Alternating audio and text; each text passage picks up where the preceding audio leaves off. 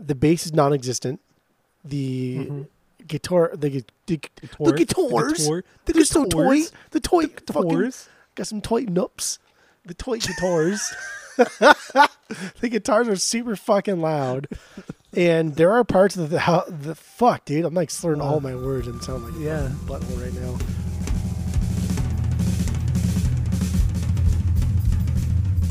Welcome back to Asinine Radio, a weekly podcast where we talk about music, and well, that's pretty much it. So let's go.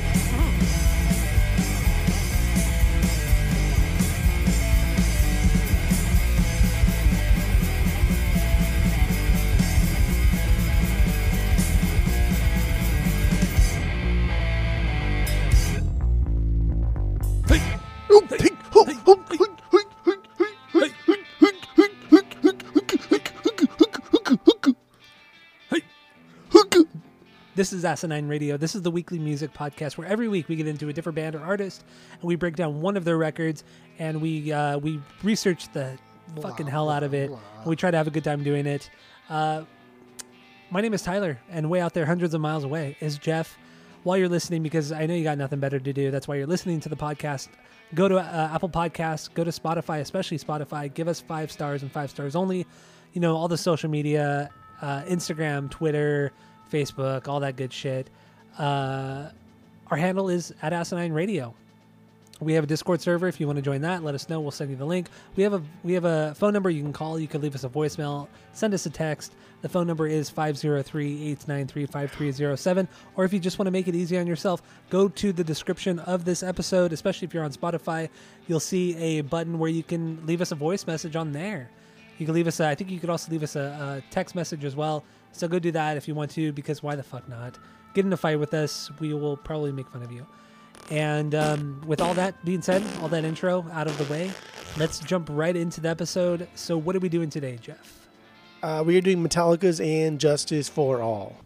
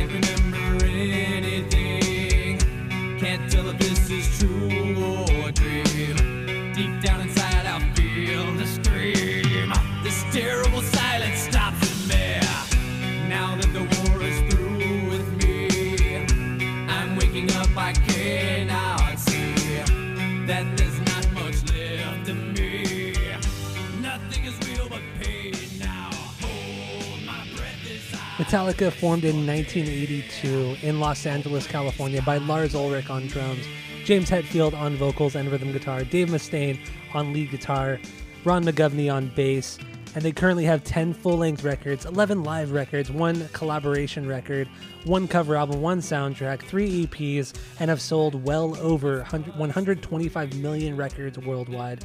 But the album we're doing today is And Justice for All, and it is their 4th record. It was released September 7th in 1988. It features James Hetfield on vocals and rhythm guitar, Kirk Hammett on lead guitar, Jason Newsted on bass, Lars Ulrich on drums, and has sold over 11 million copies worldwide. Now, Jeff, what This is Metallica. We're doing Metallica today for the second time ever. What is your origin story with the Metallicas? Okay. Go. Yeah. My earliest memory with Metallicas is the video for One. Really? And that fucking, I watched that as a very young child, and it scared the shit out of me. And I didn't like it, and I was legitimately frightened by that video. And I probably had been like, fucking, dude, like 7, maybe 6, I don't know. But I was I was honestly scared. It was like a horror movie. And I like horror movies, but even still to this day, I get scared. I get frightened pretty easily when watching movies. And so that has always stuck with me. And then fast forward to, many decades after that, Metallica has come and gone. Just never cared because I never thought they were great. And that's fair because I've really only ever been introduced to Metallica post this album, post And Justice for All. And so that's kind of your fault for not introducing me to Metallica until a couple of years ago when we did it the first time on the pod. And we did Master of Puppets. I'm not totally wrong. This is you are. You should have showed me Battery a long time ago. Hey, here's a Metallica song that starts off acoustic. That would have got me in the door, be it or not. So I specifically remember bringing Hit the Lights to the podcast when we first started podcasting. You should have brought Battery. But I did bring Hit the Lights. And I know throughout the years I've played you Kill 'Em All at least once. Like on our road trips to Oregon or our road trip to Oakland or the many trips to Vegas we used to make. I know for a fact I've played Kill 'Em All in the car. You gotta ease it in sometimes. With this much hatred that I had backlogged for Metallica, you gotta ease it in. And Metallica is definitely a band that is easy to hate. They are very easy to hate. Oh yeah, for sure. Especially if you haven't been with them since the beginning or heard their album since the beginning. They're a very easy band to hate. So, my first introduction to Metallica is for sure the video for One. It scared the fucking shit out of me for many, many years. And then my first actual introduction to Metallica was on the podcast doing Master of Puppets. That was like I said on the album rankings, that was maybe the 3rd or 4th episode we did in the new format. So just maybe 2.5 years ago. Yeah. Crazy. Oh, so I will say real quick, in the introduction, I said the band formed in 1982. They did not. They formed in 1981. So any of you asshole purists out there listening still, I stand corrected. It is 1981. They're probably typing their fucking notes out already. You fucking idiot. You fucking stupid. Your podcast is a sham. Fuck yeah. I know. Fucking idiots. Metallica fans.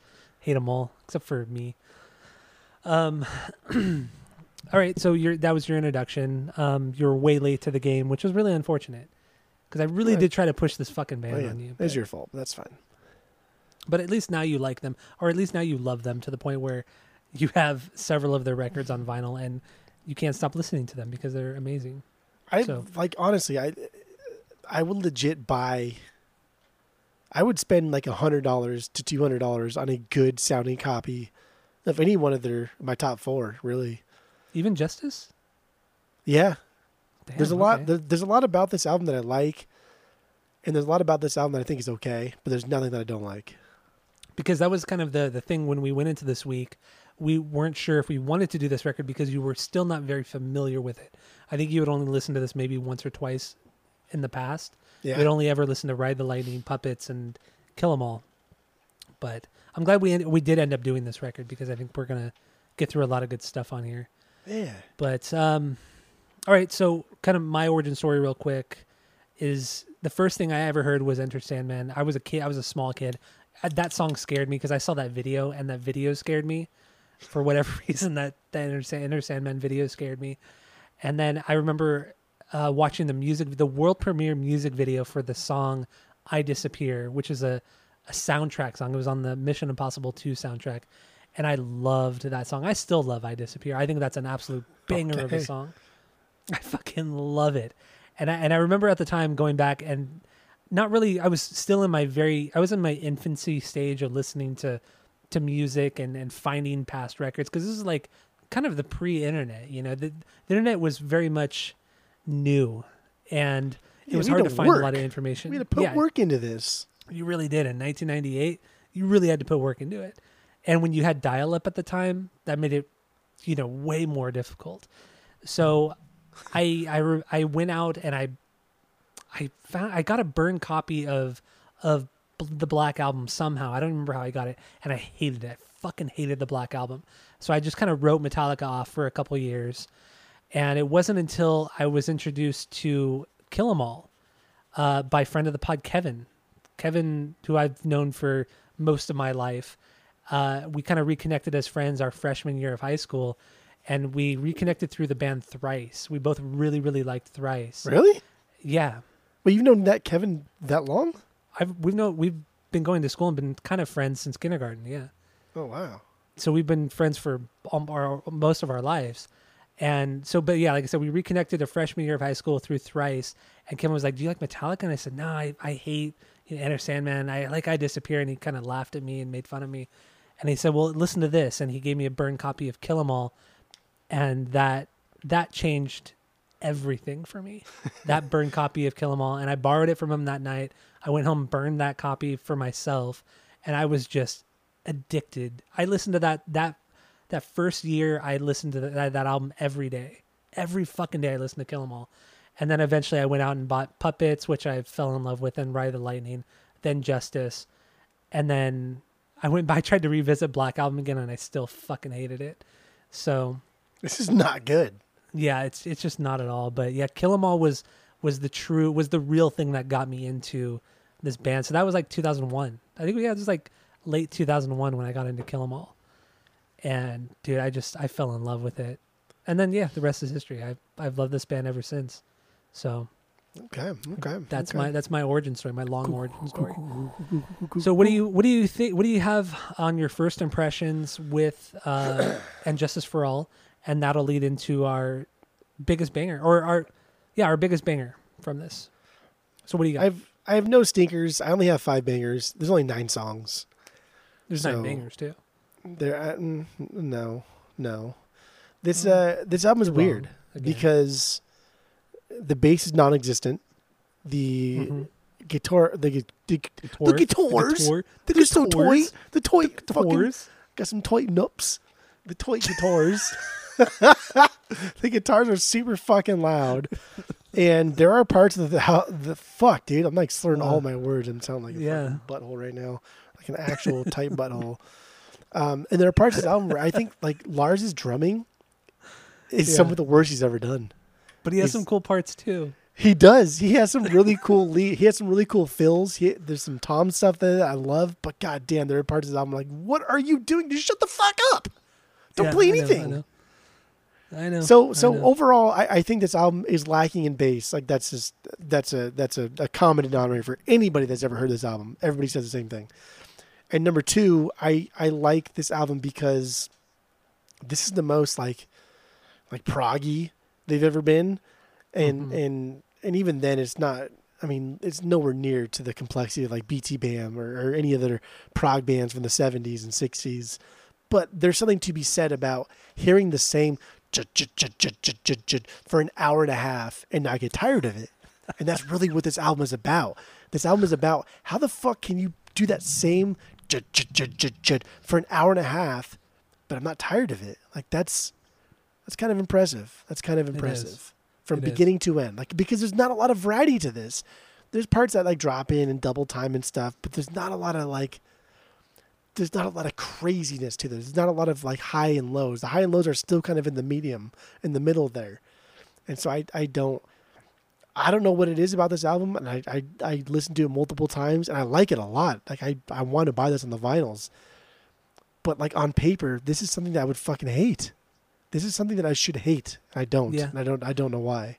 Every song is like a story. Like every song is the same great story, because they're all long. Every single song is long, except for maybe Blackened. That is one of the shorter songs, but even still, it's like over 5 minutes long. But everything has the same formula. Everything has an intro that builds into like a thrashier riff, then drops into this versus a good catchy chorus, and then it has this long drawn out bridge, and then drops back into like another couple choruses, or maybe another verse and a couple more choruses. That's the formula of every single one of these songs. And a lot of these songs are 7 to 9 minutes long, almost 10 minutes long sometimes. But they're very formulaic. They're very much the same. And I totally understand where you're coming from, where it's all a ton of chugging because there's nothing super fast on this record. Like even Master of Puppets has a lot of melody and has a little more complex ideas and everything like that. But this kind of took away from the complexity and just stripped it down to like a chugging album. That's what this is. It's all fucking chugging. And I feel like any band that ever tried to sound like Metallica tried to sound like this, but just were never good at it. Ever. They never did it because well. this shouldn't be good. I know, but it still is. It's crazy. This should not be good. Like if you explain this to somebody, this should not be good. I goddamn, like reading stuff about this before I listened to it, I was just like, dude, this sounds awful. There's no fucking way it's gonna be as good as the other three. And I don't know, man. Like on paper, again, like this should not be good. I should have lost interest instantaneously. But Blackened's my 1B, dude. Blackened is my favorite Is track. it really? On this I was album. surprised. Yeah. Dude, goddamn, Blackened is so fucking good. I mean, I have 5 Bs on here, and my 5 Bs are strictly Bs. Like they're bangers. Wow. Sometimes beyond bangers. Blackened But even in my me, non-Bs. yeah. Even my non-Bs, there are parts of my non-Bs that I think like, holy fuck, this part is really, really good. And yeah, this whole album is just chugging. I don't know how this is possible. I don't know how a monotonous, boring, simple, one-dimensional album like this can be so good. I don't. I get it. I can't explain it. Even the cheesiness of the song One, like the first 3 minutes of that song. Fucking love One. I love that song. I don't care. It's still My 2B. as cheesy as it is. It's so good. And even though Lars's drum parts in the slow part of the song, the first 3 minutes of the song, are just horrendous. They're terrible. But there's still something about it. I think it. And should we just get into One? Yeah, Just to get it out of the way. That's my 2B. So that is my 4B. That's my 10B. That's probably what you're going to say right now. No, it's my 5B. It's my 5B. I apologize. So One, yeah, the first fucking 3.5 minutes or something like that. It's just the clean guitars, a lot of acoustic guitar layered over it. There's a lot of layering in this song, especially during the cleaner parts. And Lars is just turned up way high in the mix. His beat sucks. Honestly, it's a shitty beat. Trash. It's fucking trash. Yeah. Just don't play anything, dude. Like, there's 2 times in this album where I was just like, dude, just shut the fuck up entirely. Don't play anything. This is one of them. I know. It really is, especially when you have the kind of, I don't want to say complexity, but like I said, the layering of the guitars during the clean parts is just so good because you have Hetfield playing just those simple notes, and then Kirk Hammett comes in with that awesome clean lead. It just sounds it's so not nice. overly complicated, but it's just a beautifully crafted solo and beautifully crafted leads. It's really, really great. And the build up into the double bass and just the heaviness, the darkness imprisoning me, this is perfection. The buildup is absolute perfection in this song. Like no other song really has this kind of buildup to this extent. It's just, it's really something special. I agree. This is my 2B. I like the continuity on this on this song. Like everything matches, right? The opening soundscapes, the video, everything about this, the vibe, the lyrics, the tone. As far as Lars goes, dude is trash. Dude is trash in this song. Then the video, my God. I rewatched the video twice this week because it's so goddamn good. Yeah, but then if you notice Lars, he does these fucking things with his mouth, like he's really getting into the song, and like moving his mouth, like biting his lip and shit. I'm like, dude, he does like the O sounds. He does like the O sounds with his mouth. Yeah, you're not even playing anything. Oh God, he's so annoying. He's a showman. He's a showman. But like you can't help but think the song is like super catchy, and like honestly, one of my favorite vocal parts of any Metallica song ever is the way Hetfield depending if you're Weezer fan or not. The way he says, "Hold my So breath as dumb. I wish for death." Oh, my breath as I just the way he just goes perfect chugs, perfect Yeah. chugs to match just a simple vocal melody. God, I don't know, man. Like that just blew my mind listening this week. I could not believe how great that was. I love that so much. do I can too. listen to just that one like 5-second clip for fucking an hour and a half and be happy. I love it And so much. like he has the whole "my breath as I wish for death." Oh please God save me! Just that scale. Yeah, is- the second is part of so that chorus, fucking- the guitars yes. are playing the chorus melody. Yes, That's I so know. dope. It's so fucking amazing. I know. I totally agree. It's fucking. The song is just a really really well crafted song. This is like, dude. So everybody praises the Black Album so fucking much, right? And like Unforgiven. So there's 3 of Yeah, them for Unforgiven God's is- sakes. It's- Yeah, good and the God, third one's do the we need worst. Fucking need 3 of the Like same they get shit worse song? and worse. They get worse and worse as you go. And it's like, dude, here, this is their best ballad they've ever done. Yeah, I would, or maybe Fade to Black. Fade to Black is a really good song too. That's But a the good one. best, their best ballad though, this is their best ballad. I don't give a fuck. I'm gonna say Yeah. it. Okay. This is their best ballad. Okay, fair. Don't care. That's fair. Only because of the kind of the story it tells. Because not only is it the music, but it's also the lyrics that build up, and so after the chorus ends, it's just Lars hitting the double bass that da-da-da-da, da-da-da-da, and then the guitars come in, that just the thrashy heaviness coming in, and then Hetfield comes in and goes, "Darkness imprisoning me, all that I see, absolute horror. I cannot live, I cannot die." It's the lyrics are so good.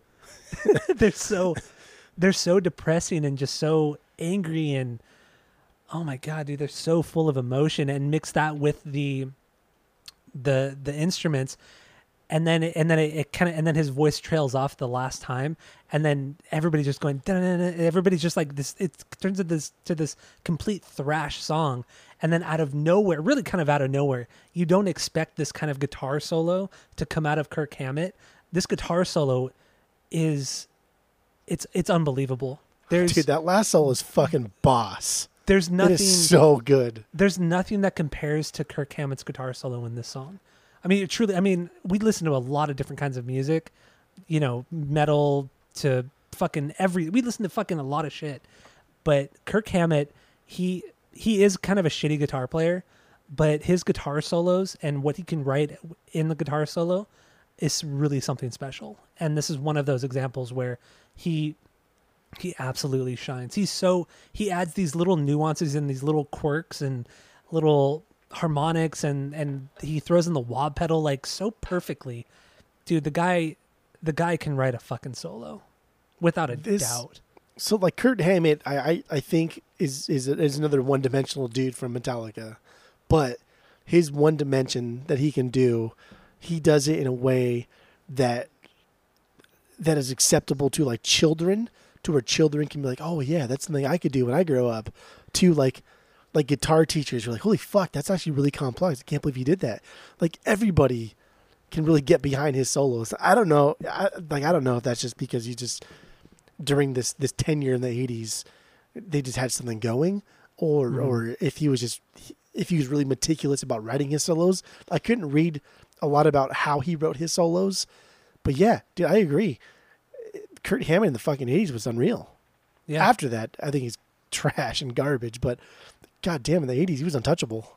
So everything I've ever seen and read about Kirk Hammett and his guitar solos is that he would go in and he would go into the song pretty much after it was all done, and he would go lay down the solos, but he would throw down like 10 to 20 takes of a solo, and then they would just pick the best of all those solos. Some like in the newer records, they would kind of pick the best from each take. But back in the earlier days, they would just take the best of all the takes. So every single time you would play it, it would be something different. And that's how it was up through their newest record, Hardwired. He would play the solo different every single time until he and the rest of the band thought that was it. Or they would pick from the 20 different takes or whatever it is. So it was never like, we talk about Pantera, and how Dimebag, you know, was so specific and very meticulous about what he did, and you know, solo wise and just everything. But Kirk Hammett is the polar opposite of that. It was just like, let me just do what I feel feels right, and we'll pick the best from that, you know, which is kind of cool too. It's a completely different way of writing a song, but it's kind of lazy at the same time, and a lot of the things what people have always made fun of about Metallica, you know, one is obviously Lars has gotten worse year after year. He's for sure gotten worse. That's just a fucking fact, dude. He's for sure gotten worse. It's unbelievable. He has for sure gotten worse. Yeah, no musician in popular music that has gotten worse over the years. And another is that Kirk Hammett has never played any of his guitar solos the same at any of his concerts. Like, he fucks up. You watch any live video of Metallica, and trust me, I've seen a lot of fucking live videos, and he never plays the solos correctly. He never does. Even like songs, you know, they've played Master of Puppets more than any song they've ever played. He still cannot nail that guitar solo. And they've played they've played it over 1,000 times live, you know. The Grateful Dead made a career out of that, though. The Grateful Dead are different because why is it okay for them to do it? Because they're but the last 2 minutes of this song are it's a fucking jam part. The last 2 minutes of the song is a jam part, yeah. Straight up. But I think the difference is also because Metallica's not a jam band. They're a thrash band, or at the time they were a thrash band. They're not meant to improvise, you know. They're not like that. That's not their style. But yeah, Kirk Hammett, everybody always talks shit on him, and I agree, because the dude can't even play the Enter Sandman solo correctly. You know, it's not even that hard of a solo. It's not a good solo. I don't understand why are you so hung up on the solo? It's not a good solo. I'm just saying, like, it's not even that difficult of a solo, and he still can't even nail that, and it's been 30 years since that record came out. It's because he's lazy. He still can't. Metallica is this machine that's been chugging along for so long, it's unstoppable. Metallica is literally unstoppable. They're unstoppable. But you know what's great about Metallica too? Another thing that makes them great is that they do charge a lot for the stuff that they put out, but they also give a lot to their fans. Like, they're one of the earliest bands to in the modern era. I know Grateful Dead did this, but in the modern era, they have literally recorded every single one of their records, every single one of their concerts since like 2005 or something like that, or maybe even earlier, and they immediately posted online like within a week. So you can go, like, when I saw Metallica at the Forum in 2008, I could literally go on their website and I can go listen to that same concert I was at in 2008. Like, everything has been so cataloged and everything's been recorded with this band, which is so cool. And they give like the packaging for their vinyl releases and their deluxe editions for anything are so well detailed and intricate. And I mean, a lot of people say like it's worth the money. Yeah, you're going to pay $200 for a box set, but everybody always says like it's worth it, like, because of the amount of just quality stuff they put into their box sets and everything else. So I really respect that about the band, that they really care. It seems like they care about the fans a lot. At least they pretend to. I mean, we're not going to even, like, I guess, bring up the whole Napster thing, but that's fine. Yeah, the Napster thing is a little bit different. We can just skip that and pretend it never happened. That was a dark era for the band. They had just put out 3 shitty fucking records. Yeah, so they were in a lull in their career. We're grasping at straws. I get it. We've all been there. That's fine. No big deal. All right, so what do you have lyrically on this one, since we already played the song a little bit? Well, like, I don't know. One, I feel goes along with the video. And the video is about, it's based on this movie called Johnny Got His Gun. Which is based off of a book. Which is based off of a book. Nobody reads books, though. Who gives a fuck about books, Tyler? Come on. That's silly boy talk. Okay. Ever since TV was invented, nobody reads books. That's just stupid. People that read books are just dumb. That's fact. Most of the audience are turning this podcast off. Yeah, most of the audience probably read books. Probably what's up with all these books? At this point. Yeah, but like, dude, like that fucking, the premise of the movie or book is so, it's intense. Yeah. Even like just reading the synopsis, it's fucking intense. Like, a guy drafted to World War I. He's hospitalized because he gets his arms, his legs, and essentially his face blown off. And the only way he can communicate is by Morse code. he's essentially like bobbing his head, saying like SOS or kill me.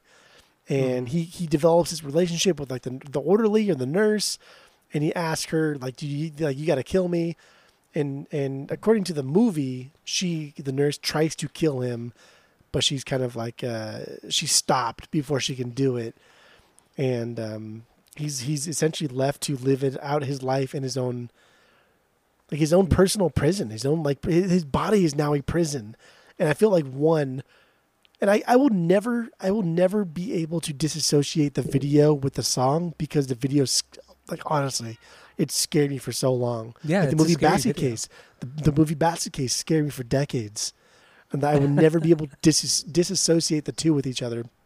So no matter what, I will always listen to the song one and think it's about this story. And given that, I get it. I think it falls in line. I think it's fucking frightening. And I like the way like the song adds the lighter, softer, more clean solo, right? It's a cool contrast because this is a super somber song. And that little bit like gives the song a sort of like speck of hope, much like the story. I think that like the story, the guy's like asking the nurse to like, dude, kill me. But if you listen to that, the solo, it's immediately cut off. It's interrupted by another chorus, and then it bleeds into the second solo, which is back to like the normal distorted, heavy thing. And I think that's cool because we are now hearing a story in the music where even though there's a speck of hope, we're gonna shut that down. We're gonna cut it down. We're gonna go back into the heavy, distorted stuff because there is no hope. And I like that. I do too.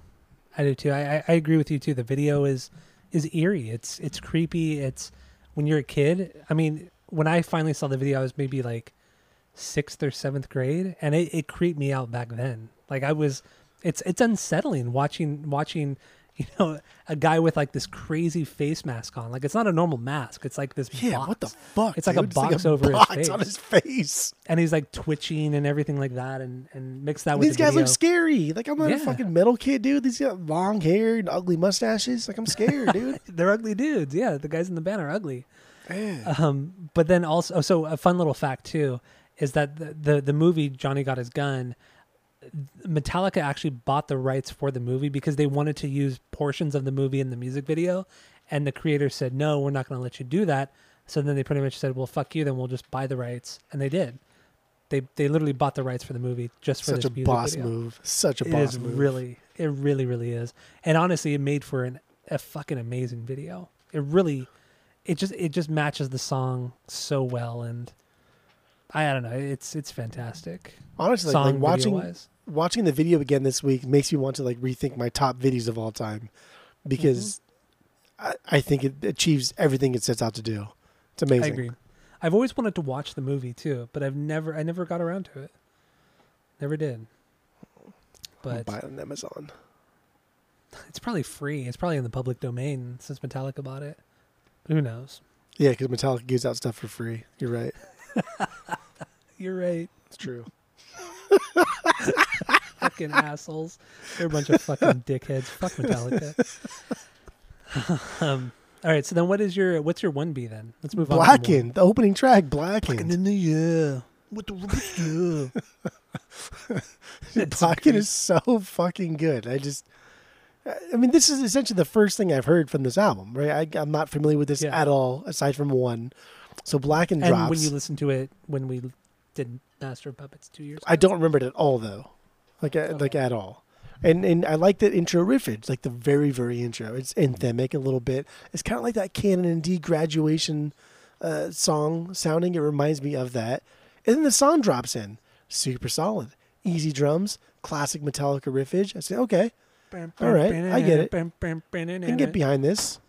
Dude, and then when the music really kicks in, we got his groove. And it's fun. This is a fun song. Oh, it is. It totally is. But I will say, when everything kicks in, Lars is just hitting the snare drum, and the guitar has that fucking amazing riff. But it's just fucking Lars going da da da da da da da. That's fine. That's fine. That's fine. There's some good fills though. There's some good fills going into the riff again when everything comes in. Dude, when James says when he says the word blackened, that's when Lars throws down some really cool fills. Yeah. And No, there's you're even a right, song like double bass part, which he does not do well at all. But Yeah, I know. He's there's trying some good so shit hard. in this song. He's trying so hard, but there's some solid stuff in here. You know, And the bridge- songwriting but- wise. The bridge part for this reminded me of like Seek and Destroy, early Kill 'Em All days. And I think it's like, well, any song they do where it's just like a lead by bass drummer, that doof, doof, doof, doof, and then going into whatever they're going to do. But I Yeah. love the pacing. I love the pacing change in the bridge. It slows the song yeah. down. Honestly, it slows it down to a crawl, but it doesn't lose any of its intensity. No, That's you're what I right. want. That's what I The- want. When it does slow down in that bridge, the lead guitar, it builds into the actual solo so nicely. Like it's everything in this song is, well, I wouldn't say everything in the song is seamless, because the beginning with the the distorted guitar parts, the intro leading into the drum part when it really picks up, that's a little disjointed. But after that, the song builds and dips and then builds again, especially in the bridge, so fucking well. So fucking nice. And I will say, I hate saying it because I do like the song a lot, but this is like a bastardized version of Battery. Like they were trying to recreate Battery, but just didn't quite, I it can see didn't that. sit as well, because Battery starts with the acoustic guitar and then it really hits into that riff, much like this does, but it just doesn't have that same seamlessness as Battery does. And it just doesn't sound as good. This song seems very forced in that matter. But it's Honestly, still a I fucking think killer song. I think it's because we're missing Cliff.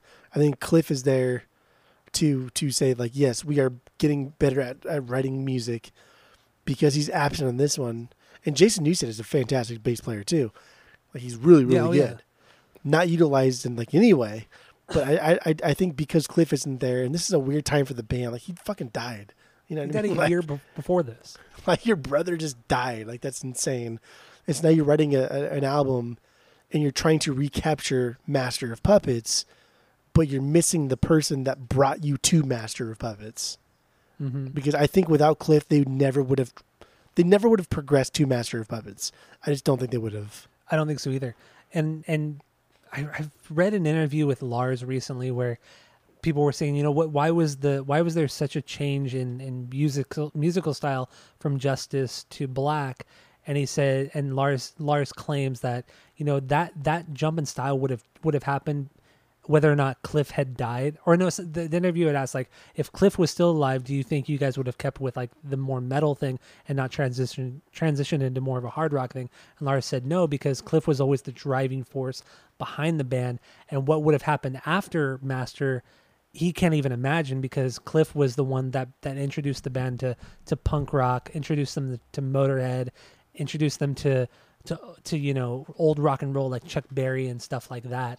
Like he was the one that brought in the different stylings, and when you really read about it too, they've always said like, we were all the guys with the long hair, the tight pants, very much in the metal scene. But then Cliff came in and he was a total hippie. He had the straggly facial hair. He had the bell bottom jeans, everything like that. That was completely the opposite of metal. He was the hippie guy. So he brought in this like completely different kind of musical style, and Lars has always said like, who knows what would have happened after Master of Puppets? It could have been something completely off the wall, and I thought that was kind of interesting. And maybe, who knows? I don't know. Lars has also said like, we probably would have made something even poppier than the Black album No way. had Cliff No way. not died, which I don't believe either. Because what I really thought about this week was Cliff was the one guy in the band who could tell Lars and James no. He was the only one who was not a yes man, because Kirk has no backbone. He has no spine. He never has. Even to this day, if you watch any sort of like jam session with them, they treat Kirk like shit, absolute shit.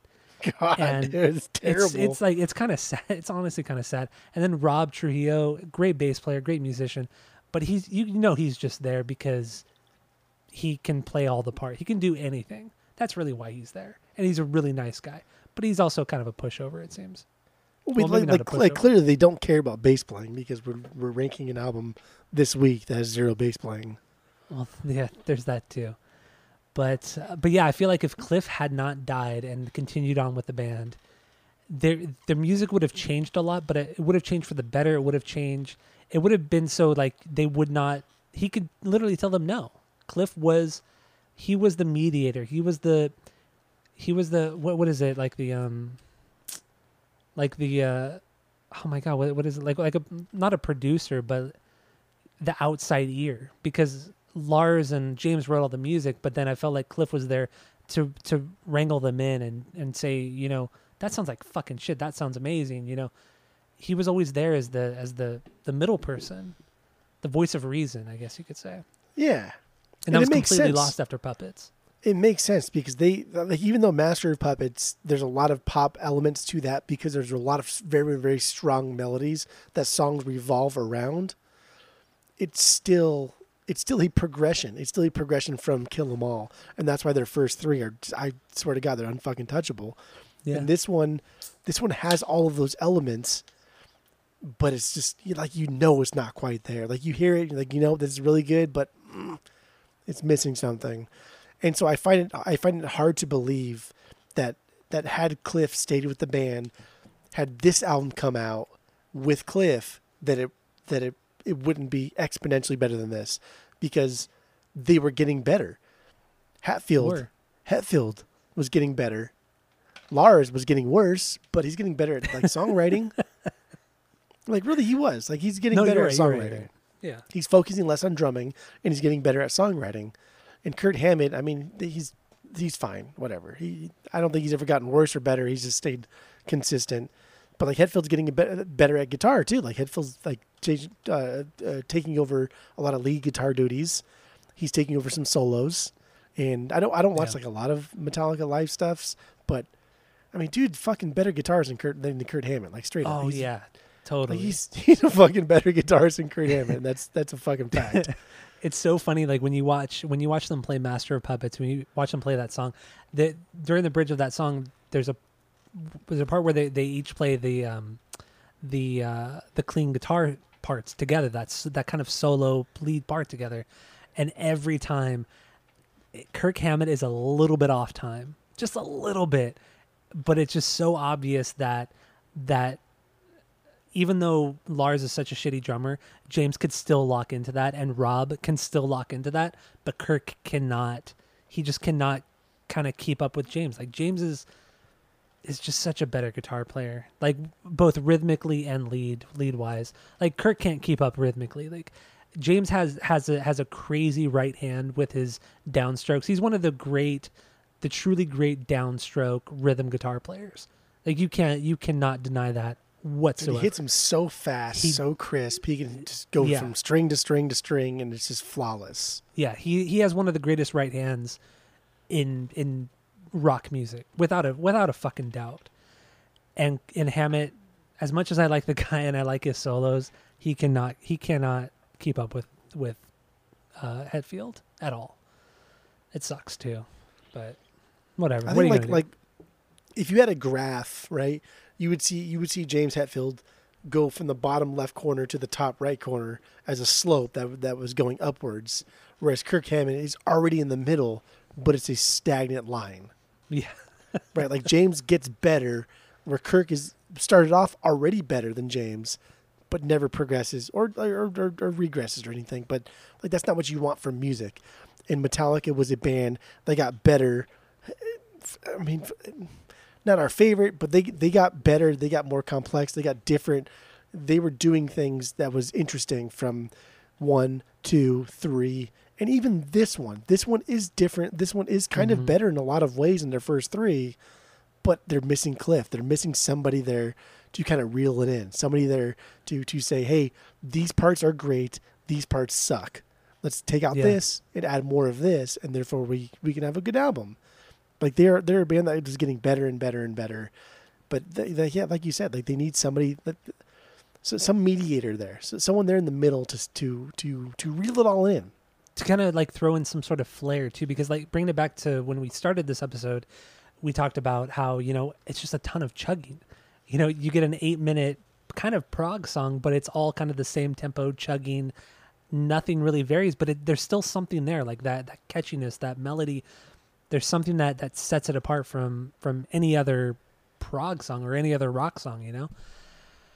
But we need Cliff there to throw in the nuances. Cliff, I feel like Cliff was there also to throw in that kind of stuff, to throw in the wonky stuff, to throw in like a weird funk kind of, who knows, like a funk beat or a funk riff or something. I don't know.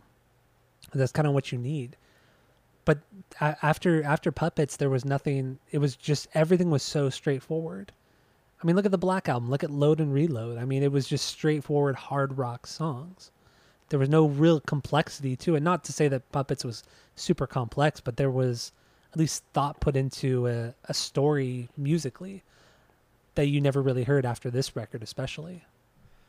I mean, Puppets was for sure, for this band, Puppets was for sure like complex. But we can see it even earlier For Whom the Bell Tolls. That's a song that is very like dun dun dun dun dun dun dun. It's very simple, very just E string 0035. You know, it's fucking E G A, simple stuff. But we're adding some complexity to it. We're adding some bass parts. We're adding some high lead parts. Everything's kind of like coming together to build on this song that is basically nothing. There's really nothing there. There's not a lot of substance to these songs because, I mean, for real, like Lars is just a shit drummer. So like, there's only so much you can do with a shit drummer. Like the backbone of a fucking band. Like he's fucking trash. But then you can also make the argument, if you had like a really great drummer like Dave Lombardo, could you have made music like this? Like that's another thing too. If Dave Lombardo could write music, then yes, you could have made better music. That's what I'm saying. Like Lars is a great songwriter. So that's I feel like that's one main reason why they ever kept him in the band, was because he had an ear for music. And that's why he was in the band, even though he could barely pass as a drummer. Especially as the years have gone on. Did nobody tell him, like, dude, you suck, bro? Like, you're not a good drummer. Why not just why not put him as Jason Freeze? Put him like as a backup guitarist. Yeah. Who cares? Put him as a fucking songwriter, you know, in the studio, as a studio. Yeah. Just pay him his royalties. He's gonna show up. Good God. There was on the documentary, the Some Kind of Monster documentary of the making of Saint Anger. There was a part. It's a very famous scene. You could just type in like Lars Saint Anger, James Hetfield pissed off or something like that. It'll come up, and Hetfield is just. There's a part where they're playing a riff, or James is trying to play a riff, and Lars cannot find the beat at all, and James flat out calls him out on it. He's like, I thought you were a fucking drummer. Like he straight up like talks shit on him, and then Lars gets pissed, and then they kind of play it, and then James gets really pissed and he just storms out. Like he says something like, "This is fucking bullshit," and then he leaves because Lars cannot find the fucking beat. And then Kirk Hammett is in the corner like, "I don't know what to do, guys," and he just kind of sits back and takes it. But yeah, the clip is so fucking funny. But yeah, Lars is just, dude, it's embarrassing. It's truly embarrassing. Dude, like Cliff was the glue for this band. Oh, 100%. 100%. Good God. It's unbelievable. I know. So let's wrap up Blackened, and then let's talk about the bass tone, because we got to talk about Jason Newsted, kind of how unfair he was treated in the band, especially at this time. And also, what the fuck? The only songwriting credit that Jason has on this record is on Blackened. Yes. So I thought that was really cool. He came up with the main riff that dun dun dun dun dun dun dun dun dun dun. It's a really cool riff. Which who the fuck cares anyway? Because you can't hear the bass at all. I know, but he came up with the guitar driven. No, he came up with the bass riff, but then James was like, "Oh, let's play like a variation of it on guitar." So that's kind of how it came about. So yeah, it was originally on bass, but it really was meant to be on the guitar. So like when I was reading about this, I could not believe that this is like even exists in actual canon of Metallica, that the producer of this album was like, yeah, I didn't want the bass to be turned down, but Lars and James both said they want it turned down because they want more guitars. And it wasn't because they wanted less bass, it's because they wanted more guitars. And like everybody was just blaming each other for so many years. And then James said it was Lars' fault. And Lars says like, no, it wasn't our fault. It was my fault. It was a band decision. I was like, dude, you guys are fucking pathetic. I know. This is all blame unreal. Each other. I know. It's truly fucking pathetic. morons. And you know what I thought was really kind of actually was very annoying about this record and the making of it. They originally hired a guy named Michael Bink. Was that his fucking name? What was his name? The guy they hired and the guitars weren't loud enough, so they fired him and they hired somebody else to make the guitars louder? Yeah, so yeah, pretty much. Yeah, they hired this guy. They did a bunch of pre-production with him, wrote with this guy. And then because they originally wanted this guy Flemming Rasmussen, I think that's how you pronounce it. And they couldn't get him, so they got this Bink guy. And they just apparently they didn't get along with him. So my idea is they didn't get along with him because he actually said, "No, that sounds like fucking shit." That's probably what he said. It sounds like garbage, and they probably got mad because their egos were so big. And so then they ended up firing him, and then they were able to get Flemming to come in, and then Flemming produced the record. And according to Flemming, like you said, he produced the record. You know, he said Newsted had laid down some great bass lines. He offered so much to the actual songs, but then Flemming had nothing to do with the actual mixing process. Like he was like, it kind of seemed like he was really kind of shut out completely by Lars and James and the two guys who mixed the record. I can't remember their names right now. And then at that point they what was it? They said that, okay, I want Jason's bass levels to be at this. And then they said, now I want it 3 decibels lower. And then they said they wanted it lower because they just came off of like some big arena tour and that damaged their hearing. So then they could barely hear the higher tones in the guitar. So that's why they reduced the bass levels lower or some shit like that. It was like it's just a bunch of bullshit. Stupid. It was just such petty bullshit.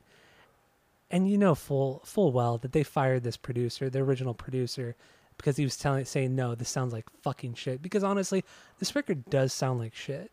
The guitar tone does sound like shit. The drums sound like fucking garbage. There's no bass at all. It does not sound like a good record. The songs are there. The songs are fucking amazing. But production and mix wise, it's horrendous. It's absolutely fucking shit. And Flemming, I read too, Flemming was saying in an interview like 5-6 years ago, he was saying that after he heard the final mixes of the record, he said it sounded like they only used the close mics. So they used none of the room mics. They only used the mics that were right on the drums, the mics that were right on the amps. They used no ambience. And he says that's why it sounds so compressed, because they used no ambience. They used nothing big sounding. They use no fucking room mics. And when you go back and listen to it, you're like, oh yeah, you're right. There's no reverb. There's nothing here. It's so fucking dry. It does sound like shit. That sounds like a band that is very selfish, right? Like, no, I only want to use the mics that are directly in front of my drum sets. I only want to use the mics that are either hooked up to my amp or directly in front of my amp. No. Like, that's fucking selfish. Like, I want to be the front. I want to be the star. Yeah. It sounds like Metallica. It sounds like Lars. It really does sound like Lars. Because everything... Hetfield too, though. Yeah, Hetfield is to blame, but I feel like it's more Lars. He's just as much to blame, too, as Lars is. I agree. But Lars only gets... Lars gets a bad rap because we hate him for like the Napster thing. And Lars is just a shit drummer. At least Hetfield's a great guitarist. But it's not only otherwise, that. I think they're both fucking assholes. Lars is the outspoken one, though. Lars actually gets out there and talks shit. James kind of stays in the background, and he'll say things on the side here and there, but he never gets into the media. He never goes to the media and says anything. You know, he agrees with Lars, but he never outright says anything like Lars does. James Hetfield's just a little bitch like fucking Kurt Hammett too. Are you saying Kurt or are you saying Kirk? Kirk, like Captain Kirk. Sounds like you're saying Kurt, like Kurt Cobain. Did I Cobain? Kurt Cobain? Kurt Cobain? Kurt Cobain. Oh, and then I don't wanna another say it like thing about this record.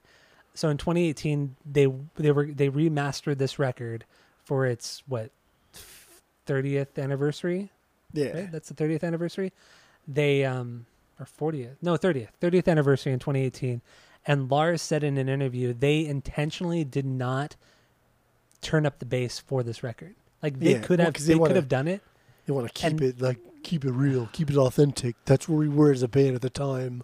It's such a fucking Then why the Cocksucking fuck move. even do it? yeah. What's the Why fucking the fuck point? would you even fucking do it, dude? Like if you're not gonna adjust it, God, you're an asshole. He's a And you know fucking what's- moron. You know what's weird? Like considering this band loves money, obviously. I know. That's Can all they you- care about. That's all Can you they care about. imagine how this record would sell if they remastered it and remixed? I'm sorry, if they remixed it and remastered it with the bass turned up, they could do it. I mean, Fleming has said in the past, like, "Oh, we lost the master tracks, the roots bullshit. and everything like that." It's like, fuck you, you did not lose that shit. Bull fucking shit. You're probably getting paid to say that shit. Fuck you, course. Fleming. But yeah, dude, if they re-release this with the bass turned up, this shit would sell like hotcakes. Like fans would love it. Like if you can go on YouTube. I don't know if you did it this week, but I did it this week, and I listened to it with Jason's bass turned up because you can find mixes of it, and it's a different experience. Is it It better? is different. It is a. I don't want to say it's better. I can't imagine it being so much better because I think he had his hands tied behind his back anyway. It's just But different. It's yeah. different. Just, I mean, I would highly recommend anybody just going to YouTube. You could, I mean, you could find this album with Jason's bass turned up. I think some of them are people who re-recorded his bass parts and just threw them on there, which is cool. I mean, that's fine because you guys kind of get to hear how it was meant to be. But yeah, it's a different experience. It's cool though. There's Highly recommend if you're Metallica. There's a bunch of box sets, even more so than any of their albums, for this one. There's box sets that include it's 4 LPs and then 7 CDs of all demos of all like riff Covers. tapes Yeah. from the late 80s in DVDs of live performances of Jason taking over Cliff's parts. Mm-hmm. And we sell one at the record store too for a lot of money. And I don't know. That would be cool to have. That would be cool to listen to. But I just don't think. I think James and Lars have kept everything close to the vest. I think they're invested in the brand, and I think they've been invested in the brand honestly since Cliff died. And I think that they're like an unstoppable machine. There's no getting in front of them. I don't know. I think you're right. I think you're totally right. It sounds kind of But- shitty, but I really do think that after Cliff died, that was that's it. Let's do it. You know what I mean? Yeah, I feel like that was the point where they realized they could take full control of the band because they Yeah. knew Kirk was kind of a pushover, and yeah, Cliff was the only thing that fought against them, especially Lars. I mean, I love talking shit on him, but I also hate talking shit on him because the dude can write songs. He can. Love him or hate him, he can write fucking good songs. But Lars and James were there from the beginning. Kirk was not Yeah. there from the beginning, and neither was Yeah. Cliff at that. Neither was Cliff, yeah, at that point. But it's Cliff was the only person that progressed the band, and Dave Mustaine didn't progress the band in the way that they wanted because he was too outspoken and drunk. But Yeah. so were these guys. So it makes you think it wasn't the drinking that they probably had a problem with. It was probably the outspokenness they had a problem with. So I don't know. As the years have gone on, I feel like you're absolutely right. Because even to this day, they still don't get along. You know, Dave Mustaine constantly know. talks shit on Lars. He doesn't really talk shit on James. He talks shit on Lars, and then he talks shit on Kirk for being a shitty guitar player. But he never really talks shit on Lars. But even when Dave Mustaine played with Metallica, in maybe it was 2011 or 2014, whenever Dave played with them, played Phantom Lord and fuck, what else did he play? Four Horsemen or something like that. Even then, he was still kind of talking shit about Lars. And then even up until maybe a month ago, I read an article where Dave Mustaine said yeah, I would never allow the release of this particular thing because I don't want to give Lars songwriting credit for it because he didn't write the songs. It's like, dude, it was fucking over 40 years ago. Like, you're still bitching about the songwriting credits. But that just like goes to show you either how much of a bitch he is or how much like of a bitch Lars is, to where like people legitimately hate him for that long because he is so petty. And again, I mean, I don't know Lars personally, but the fact that they made a commercial for Napster, like there is something to be said about that. A fucking commercial against Napster and going into a child's bedroom. This was a child's that bedroom. Was such a dumb commercial. Like a grown ass fucking man goes into a child's bedroom and takes his computer and says, "Oh, I'm borrowing this."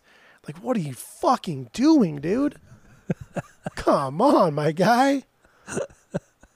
Like, it's so embarrassing. This is Metallica. Fucking embarrassing. This is Metallica. And that's why you hated them for so long until we did them on the pod. Because of that one commercial. And that's not even an exaggeration. So. Rightfully fucking so. Honestly. Not even an exaggeration. And I honestly, I still cannot stand Lars. I just cannot stand him. I think everything about him is just fucking trash. I think he writes great songs, but even then, I don't know. I don't know the extent of what he's writing as opposed to what Cliff is writing or what Dave's writing or what James is writing. I don't know. But I do know that Kill 'Em All, my God, Lars can play the drums and kill 'em all. At least to the songs. Yeah, to the songs. I mean, Dave has, I think Dave has 2 songwriting credits on Kill 'Em All, and it's just Four Horsemen, Phantom Lord, maybe Motor Breath. I don't remember if Motor Breath was another one he had a songwriting credit on, but that was it. And then Cliff has maybe 2 songwriting credits or 3 on Master of Puppets, maybe 1 on Lightning. Like everything is pretty much Lars and James. When you take songwriting credits at face value, right? You open a PDF and you make a spreadsheet, songwriting credits. Here is the history of this band. That tells like one small percentage of the story, whereas we don't know the effect that Dave Mustaine had on James, on Lars, on Cliff. Yeah. You know what I mean? Like we don't. I think he had a way bigger influence than the band has ever let on. I fucking totally agree. I for sure agree. Because as much as I don't... Dave Mustaine's a fucking fantastic guitarist. Dude, amazing guitar player. I don't really care for Megadeth. I mean, I've listened to several of their records, even recently. Band's trash. Yeah, I don't really care for their music, but I mean, his playing, dude, his guitar playing is fucking amazing. Amazing guitar player. But, yeah, I don't know. I'm so curious to think, like, in an alternate universe, what Metallica would have sounded like, 2-3 albums deep had Mustaine been allowed in the Cliff? band, Yeah.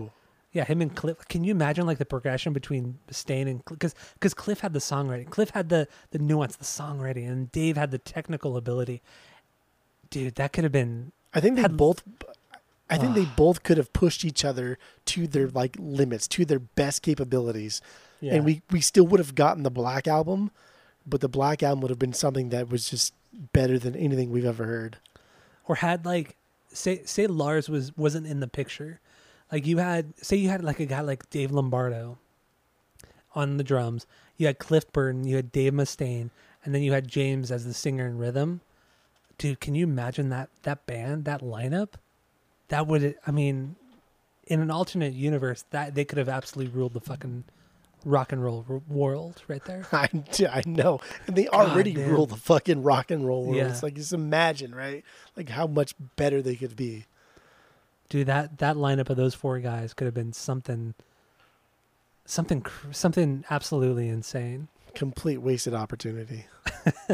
Over drinking and not egos. Cliff, though. It's not his fault, but Hetfield, Lars, Dave, ego, alcohol, all that bullshit. And you think like the whole Cliff death thing would have brought everybody together, right? Like you think like, holy shit, dude, we all could have died. They all could have died. Any one of them. One of them that could have been. But like, no, it got worse. Yeah, you're right? The feuding got worse. It got worse to the point where Jason Newsted was so ostracized from the band that he had to remove himself from it because, it took 12, 13 years, but he had to completely remove himself from it and completely distance himself from his brothers and his bandmates because it was just so terrible being in the band. Toxic. It's a fucking toxic band. Yeah, and obviously Jason Newsted only stayed because of the money. Had the Black Album not blown up, Jason Newsted would have left the band immediately because he was treated so poorly during the making of Injustice, and he was also treated very poorly during the Black Album. But then it fucking exploded, and there's no way he would have stayed. So Blacken, do we have anything lyrically on this, or finally bring this back to Blacken? Do we have anything lyrically on this, or should we just move on and just say fuck it? There's no song on this album that I like dove into the lyrics and was like, holy shit, this is so fucking deep. Like, they're good lyrics for sure. Yeah, they match the album, they match the feeling, they match the tone, but nothing was like complex. And this one, no, there wasn't anything deep here. Okay, that's fair. I don't think there's anything particularly deep, but I still like his lyrics. I think he has a good way of presenting what he's trying to say. I don't think it's anything super deep. I mean, he talks, in this song, he talks about like nuclear war and devastation and how it's the end of the human race and Mother Nature of future in general. Yeah, I mean, I like the content. I think the content is really good. I think he has a good way of presenting it. I don't think there's anything super unique about it, but it's still good. He's a good lyricist, honestly. On this record, and on Master of Puppets, he is a good lyricist. I can't deny James that at all. It's stupid to say because it really just means like nothing, but the music on this album is cool, man. And the lyrics on this album are cool, man. Yeah, like everything matches. Everything's just cool. Like, God damn, this is just a really good like headbanging metal album. Mm-hmm. And it's just cool. Yeah, man. Yeah, man. See, if you throw "man" after the cool part, it makes the cool thing sound less dumb because like you're being like facetious and stupid about it. Sounds way cooler. Yeah, it sounds like Tommy Chong or something like that. Yeah. Yeah, man. I love Cheech and Chong. I'd love those. The first two movies especially. They're so good. I've not watched those in decades. Dude, I watch them a few times a year. I love, especially the first one, Up in Smoke, man. I don't even smoke weed, and I love that first movie so much. Dude, they sell so well on eBay, though. I'm telling you. Do they really? The movie or the vinyl? Yeah. Oh, okay. Right. Anyway, so let's move on. So your 1B was Blacken. Yeah. Blackened. What is your 1B? The shortest straw. Oh, wow. That main riff that kicks in at 46 seconds. Oh, it's so good. The guitar solo is my favorite Metallica. My favorite Metallica guitar solo is on this song, The Shortest Straw. Oh my God. Kicks in at 3 minutes and 45 seconds. It's just the wonkiness, the weird things he does on this solo is, I've just never really heard anything like it. The way he hits the wah pedal, the stop and start of it is, it's so hard to fucking explain his solo on this, but it's so quick, it's so nuanced. This is the best thing he's ever done guitar wise. Kirk Hammett has ever done guitar wise. This is without a fucking doubt. This is my 4B. Okay, that's low. My that's 4B. Fine. I only have 5 Bs. Okay. I know you're so wrong. But what's also cool about his solo, Kirk solo, so you get that initial guitar solo, and then everything stops, and you think, okay, you're gonna go back into like the chorus or whatever, or another extension of the bridge. But then everything stops, and then it goes into another guitar solo, and he's just kind of like ripping it up a little bit. It's short, but it's still very sweet, and it just sounds. It's just beautifully crafted. It's a perfectly crafted guitar solo and perfectly crafted part of this song. I love Shortest Straw. Also, the chorus, it's very silly and very stupid, but it's very catchy as well. I love this song. I love The Shortest Straw. So here's, just to piggyback off of your solo part, here's what I wrote for the solo. Mm-hmm. I wrote, cool solo, some cool like harmonics right out the gate, great hammers, at 4:30, because I timestamped it too. I know a little fucking cuck boy.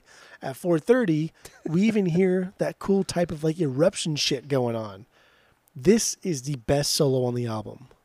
Oh yes, definitely. This solo was fucking good. This solo was amazing, and I loved it. And this song is great. But like I did realize at this point in the album, it's clear that these songs they barely differ from each other. But you don't just get like tired of the onslaught, right? Like it's not just like, oh, another fucking song. Like you realize that, okay, I'm hearing the same song now 9 times. But again, I don't know why I like every single time. I don't know why I like it every single time. I know. I didn't really come to that kind of conclusion until this week that every song is like a metal prog song, but it's the same metal prog song for 9 songs, really. Minus like, one, which is, I feel like one is the standout when it comes to the entire record. But yeah, dude, it's a lot of the same, but for over an hour, I'm just absolutely amazed. I'm having so much fun. I'm having so much fun.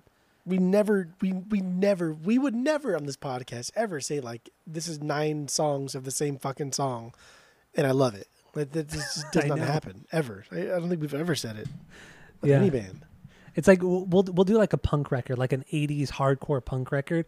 And yeah, every fucking song, like Suicidal Tendencies, when we did that first record, every song sounds the same. And it was kind of hard to kind of differentiate between the songs, and it was hard to kind of pick them apart. But this album, every song sounds the same, but we could still differentiate it in a very slight way, in a very nuanced, small I don't know. There's something about this. There's something about this. It just doesn't make sense. Like it shouldn't. It shouldn't make sense. Mm-hmm. I don't know. I don't understand it.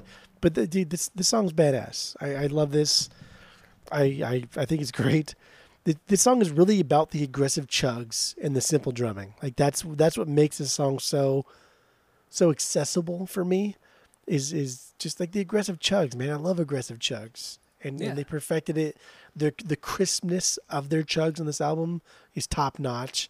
The way you can kind of hear the picks slide, like crust on top of the strings, the real quick of those things. God, I love it so much. I know, right? They're chugging. This is where they perfected the chugging. Yeah, you could say that the song "Master of Puppets" has the great chugging parts, but there was also a lot more to the song and to the leads in that song. This is just straight up like dum dum dum dum dum dum. It's like open E strings, or just something so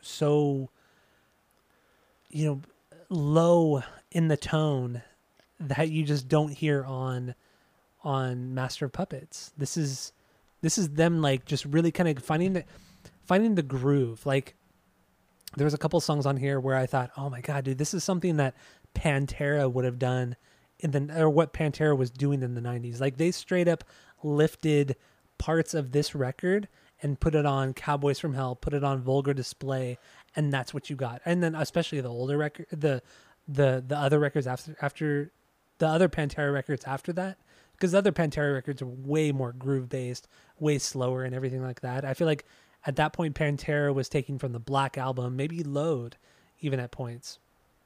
But Cowboys from Hell and Vulgar Display really, really took from And Justice for All. And I 100% believe that was their main inspiration on making those 2 records, was this Metallica record. I agree. I mean, Vulgar Display was into like what, fucking 92, 93? Yeah, and then what? Like that was 4 years after this. Yeah, and then 89 I think was Cowboys, or maybe 90? I think Cowboys was for sure 90, maybe 91. Yeah, so I mean, they straight up took from And Justice for All. And how can you not? I mean, this is just heavy, great chugging. This isn't as crazy as Slayer or Megadeth or any of the fucking Exodus shit like that. This is just good melodic groove based thrash metal. That's what it was. It was thrash groove metal. That's what And Justice fucking for All heavy. But it never gets into like this. I think Blackened, or no, another song that we talked about. No, yeah, it was Blackened. Blackened had the cool, like, hardcore breakdown part. Was it Blackened? Yeah. No, it was Blackened, yeah. Or like you see people like moshing and stuff. I don't know. Yeah. No, it wasn't So I Blackened. feel like... It was... What? Yeah, it was Blackened. You're right. No, it was one had the cool fucking hardcore breakdown. The slam dancing. Yeah, dude, that's slam dance, bro. That's hardcore breakdown right there. So like this album is extremely heavy, but it never gets to that point of being heavy. Besides the only song on here that's not even like the heaviest song, one, I guess. That's weird. But yeah, this album never gets to that point of just, let's just throw down a breakdown. Let's just be like super aggressive with it. Let's slow it down. This album is just like this album is straight up just that's it. That's all this album is. Yeah. And on top of that, another thing I really realized this week, because we did Pantera like a year ago, I think it was. And after listening to all the Pantera records and then listening to this, like I listened to this record 4 times this week on vinyl and on Spotify. And what I noticed was the tone that that Dimebag got on Vulgar Display was the tone I feel like Metallica was trying to get on this record. Like had they had Dimebag's guitar tone on this, it would have completely changed everything. Completely. I like that. Because the songs are here, obviously, but the tone is fucking garbage. The guitar tone on this is fucking garbage. Like everything else on this record, tone-wise, is terrible. This is honestly the Saint Anger of the 1980s Metallica, but the songs were infinitely better than on Saint Anger. But had they had Dimebag's tone, it would have been unreal. This could possibly be better than Puppets. Maybe not as good as Kill 'Em All, but it could have been definitely better than Lightning and possibly Puppets had they had the tone. And also had Jason Newsted's bass been turned up in the mix. It could have been absolute perfection. That's funny because I like Saint Anger because of what could have been. And here we are talking about this album and how much we like it because of what could have been. You make fun of me for liking Saint Anger, but I like Saint Anger because of what could have been.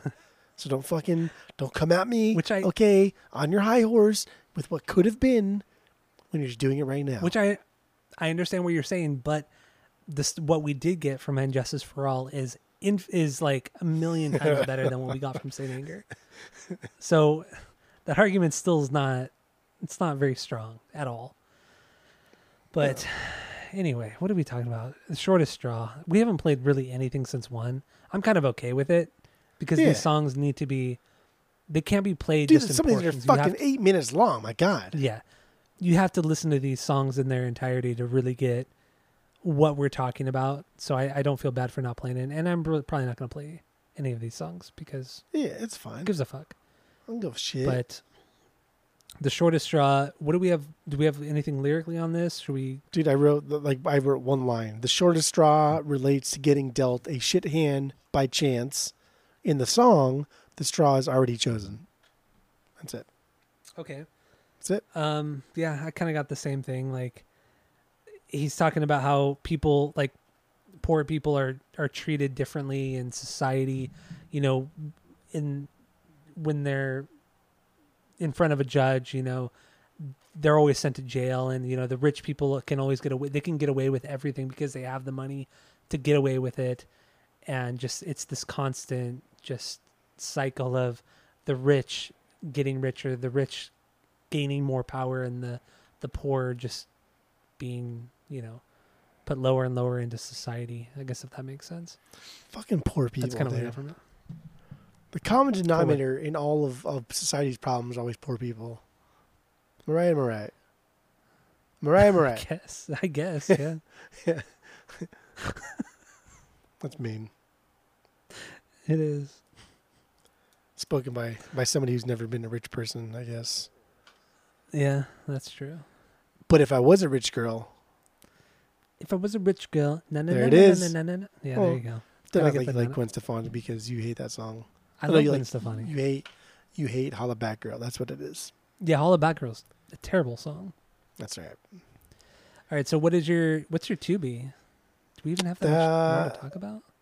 My 2B was 1. Oh, okay. That was easy, right? Blackened, I had 1, and then my 3B. What was your 2B? My 2B is, oh my God, what is the name of the song? Oh, Dyer's Eve, the last song, final song. Ooh, that's my 5B. It's a total thrash song. Yeah. That build up, the build This one up jumps right into- into the shit for sure. Yeah, it gets super fucking fast. It's a great riff. It not only is it fast, but it's just a catchy kind of riff. Like Slayer plays fucking fast and aggressive, and this song is fast and aggressive, but it still has some kind of melody or some kind of, I don't know. It's interesting. It's more interesting in that fast thrash riff, and it's so fucking good. And at what is it? I think it's I can't remember the exact timestamp, but there's a part where everybody stops. There's like a lot of good stop and goes. You know what I mean? Yeah. In this song. I like Lars's drumming on this one. I think the toms are deep. They sound deep. He I don't know. The fill that leads into the last or the fast part is cool in stereo because you can follow the toms because you can follow the toms throughout the left and the right channels, and that's kind of cool. Mm-hmm. I don't know. But like this one cuts off To Live Is To Die. And To Live Is To Die is my 3B. And this one cuts it off super quick. So like To Live Is To Die exists for a sole purpose. And then this album ends, rightfully so, with what makes Metallica Metallica. But Dyer's Eve cuts off To Live Is To Die so fucking fast. It that does. It almost yeah. undermines the song itself. And I kind of like get this... And like To Live Is To Die is the only one that has like credits to fucking other boy, fucking I don't know, dude. Kirk Hammett. Burton. Kirk God Hammett. damn. Oh, Cliff Burton. Jesus fucking Christ, I can't even think right now. Yeah, To Live Is To Die is the only song that credits Cliff Burton, and it's just one riff. And again, like who gives a fuck because the bass is non-existent. And so like to throw Dyer's Eve and have it cut off To Live Is To Die so fast, so abruptly, undermines To Live Is To Die, and it makes this band seem even more kind of petty and shitty. But I love both of the songs. Yeah. I do too. Like To Live Is To Die is a great instrumental track. I mean, technically it's not instrumental because it has like the dialogue going and everything, but it really is. It's like fucking 8 minutes, and it's just constant build up, drop, build up, drop, build up, drop, which is great, but it just doesn't. This is my To Live Is To Die is my 6B. Ooh. And it's as low as it is because of that. Like it just doesn't really.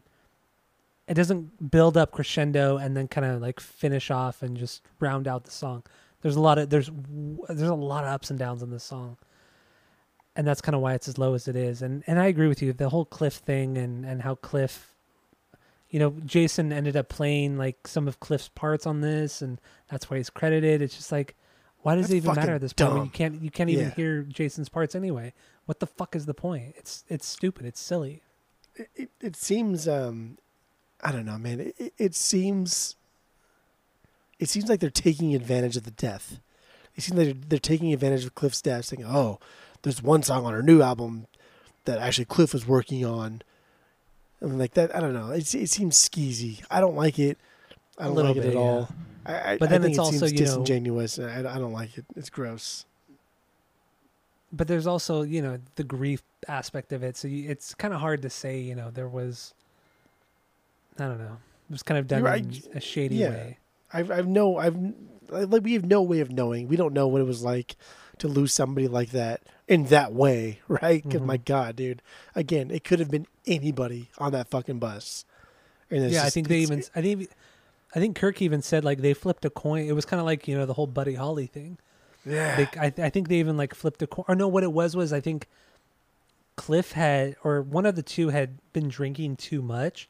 And they went to bed early, or maybe Kirk was staying up later to party, or something. It was something like that, and that's why that's why Cliff went to the bunk that he did, and because when he went to that bunk, that's why he got thrown out of the bus when the bus crashed, and that's why he got crushed. And dude, it's just like supposedly he died instantly, but it's just like, dude, he was thrown through a bus window, motherfucker. I know about them bus windows in the 80s. But bus windows are thick as shit. Yeah, are- that's true too. They live in thick ass windows, so to be thrown through the window and then crushed by said bus is Can you that's imagine brutal the guilt?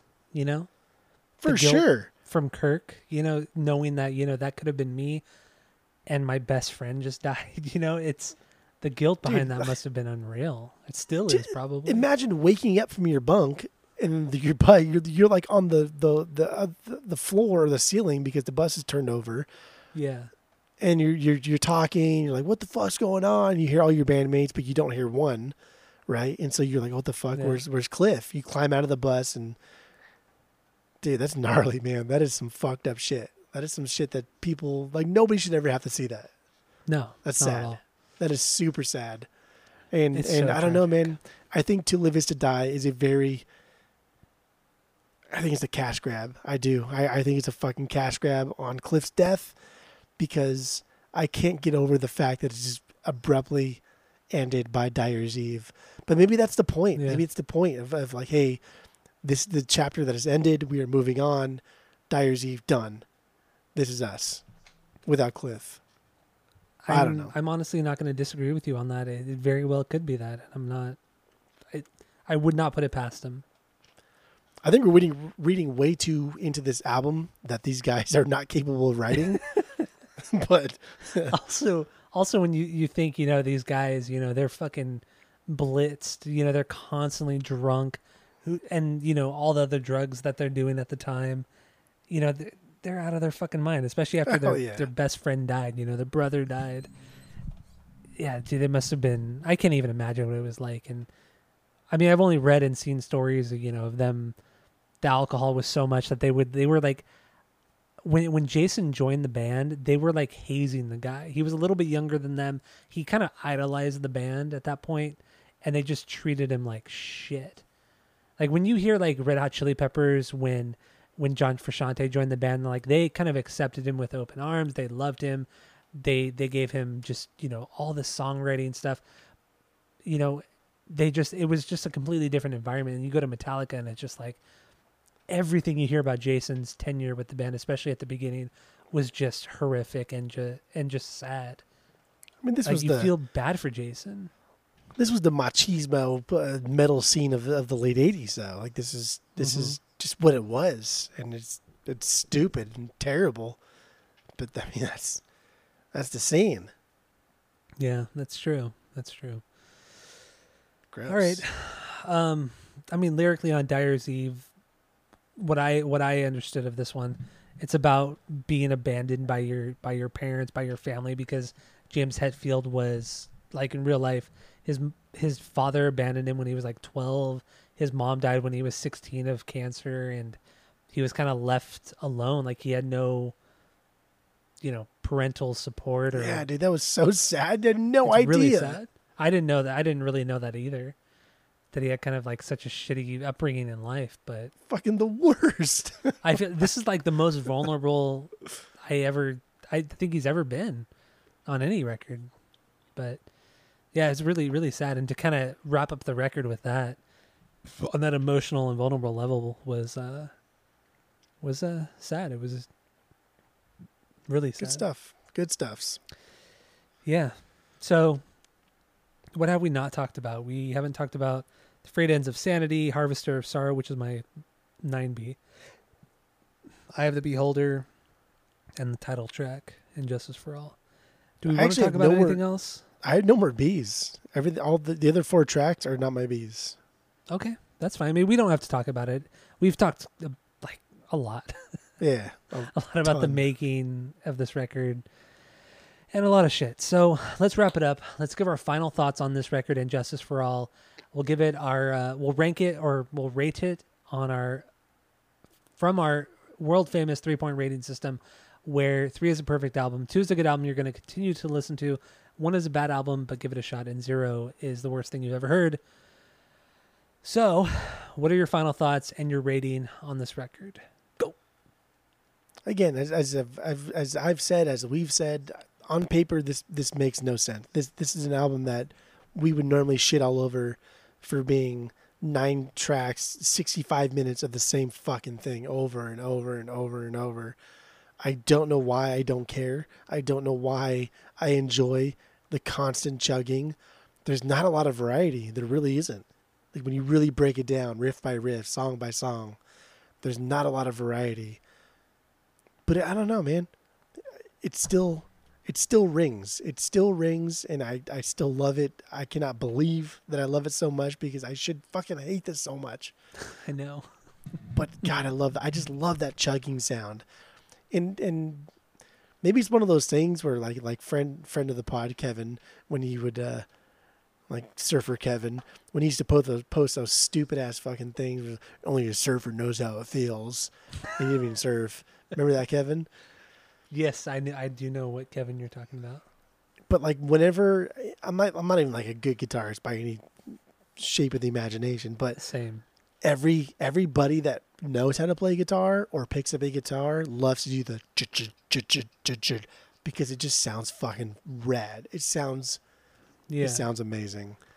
And I think that's good. God, it really fucking does make you feel good.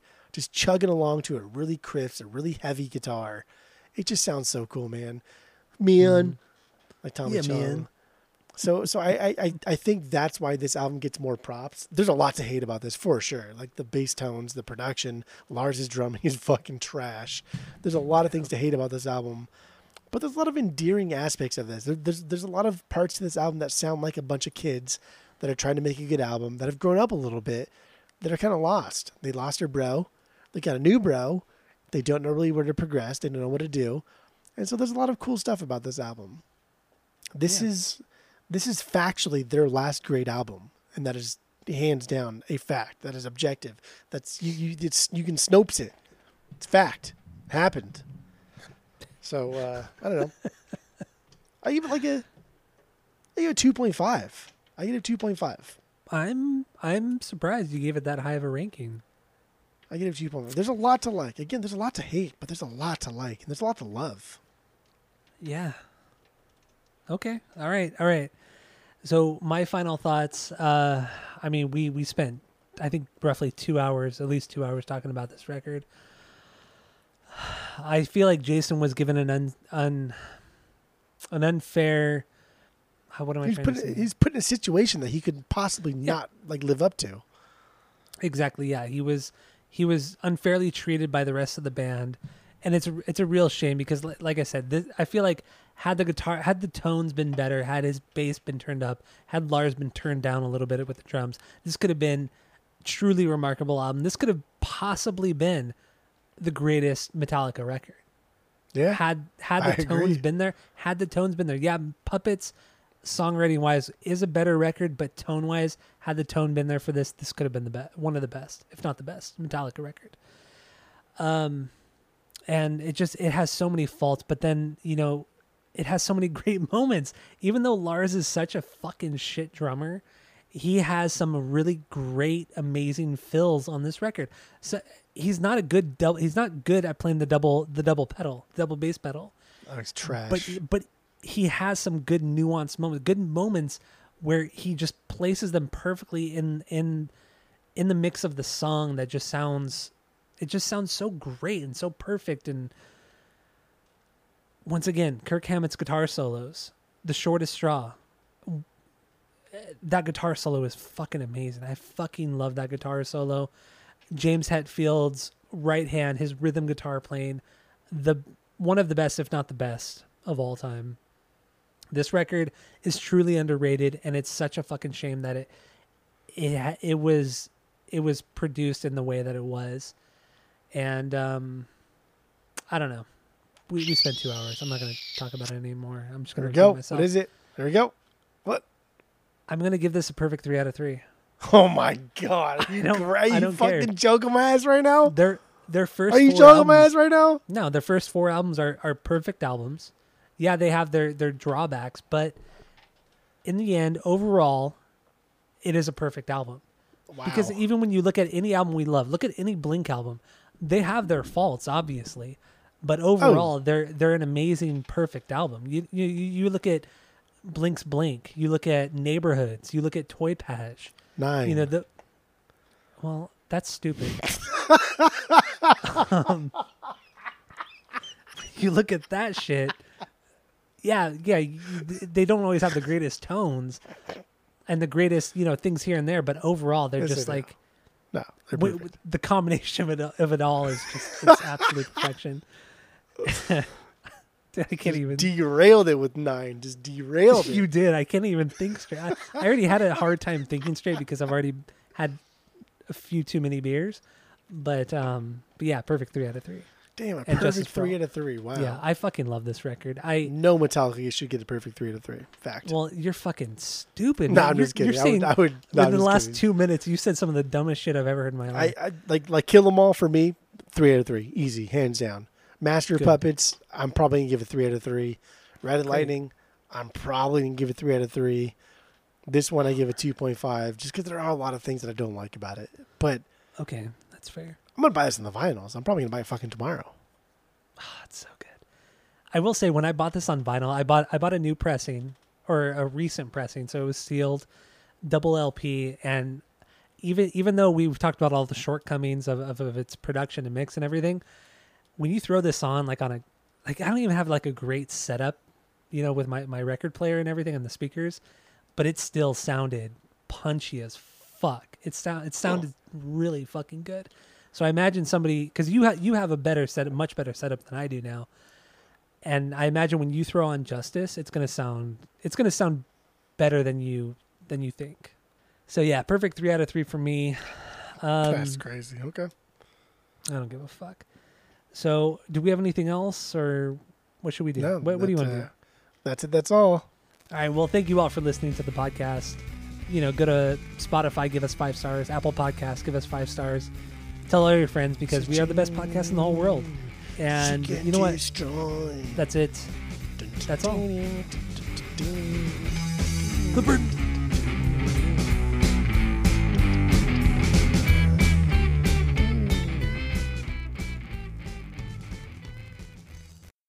And Metallica really is a band that did 4 albums, and I think that's it. They're a band that created, or I don't even say created, popularized a specific sound, perfected said sound, and then rode the coattails for their next 50 years. Yeah, right. Oh my God. 4 amazing albums in 6 years.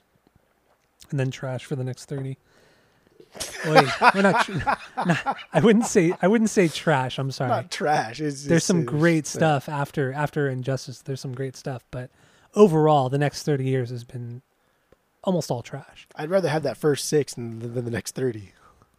If you listen to this record, not in the order that you did, like, 'cause this is the first thing you listen to, so you were expecting more. But had you listened to this record after Lulu, Load, and Reload, then you would realize, and Saint Anger, you would have thought, oh my God, this record's so much better than what you're saying now. So you're stupid. My number 8 is Saint Anger, dude. This is, Oh, you little bitch. dude. Like, this is rolling breakdown parts, great solos. Like, Hatfield's got some energy behind him. Like, my favorite parts. Hatfield? Yeah, Hatfield, like Juliana Hatfield, like the Hatfields and McCoys. What are you doing? No, I don't know. Maybe, I don't know. I heard that too when I said the Hatfields. This is like the 3rd time you've said it, and I haven't called you out on it until right now. The bass is non-existent. The guitar, the guitars, they're so toy. The toy, fucking got some toy noops. The toy guitars. The guitars are super fucking loud, and there are parts of the fuck, dude. I'm like slurring all my words and sound like a fucking butthole right now, like an actual tight butthole. And there are parts of the album where I think like Lars' drumming. Lots to talk about. I know.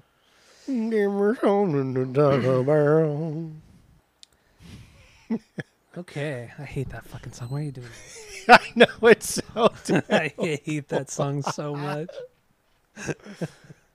It is a perfect album. Wow. Because even when you look at any album we love, look at any Blink album, they have their faults, obviously, but overall, they're an amazing, perfect album. You look at Blink's Blink, you look at Neighborhoods, you look at Toy Patch. 9. Well, that's stupid. You look at that shit.